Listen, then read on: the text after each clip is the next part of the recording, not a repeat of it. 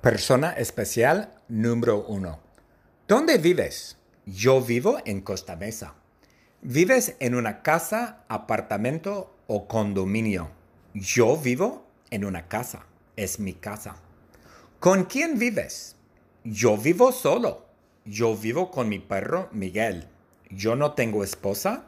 Yo no vivo con alguien. No vivo con mi familia. Yo vivo solo con mi perro Miguel y me gusta vivir solo. Me gusta el silencio. Me gusta. Pero me gusta la familia también.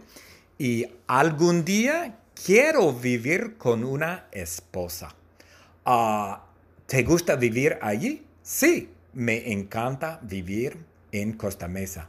Me gusta vivir en Costa Mesa. Savannah vive en Brea, California. Y Savannah vive con su madre y su hermano. Y Savannah vive con su madre, se llama Diana. Oh, perdona. Savannah vive con su perra. Su perra se llama Penny. Y Savannah vive con su madre se llama Diana. Y Savannah vive en una casa, pero a Savannah no le gusta vivir en Brea. Ok. Alexa vive en Costa Mesa, como yo. Yo también vivo en Costa Mesa.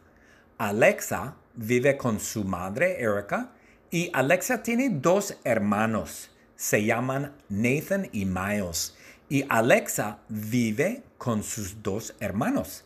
Alexa vive con su madre y sus 2 hermanos. Ella vive en un apartamento en Costa Mesa. Pero a Alexa no le gusta vivir en Costa Mesa. No le gusta vivir en Costa Mesa.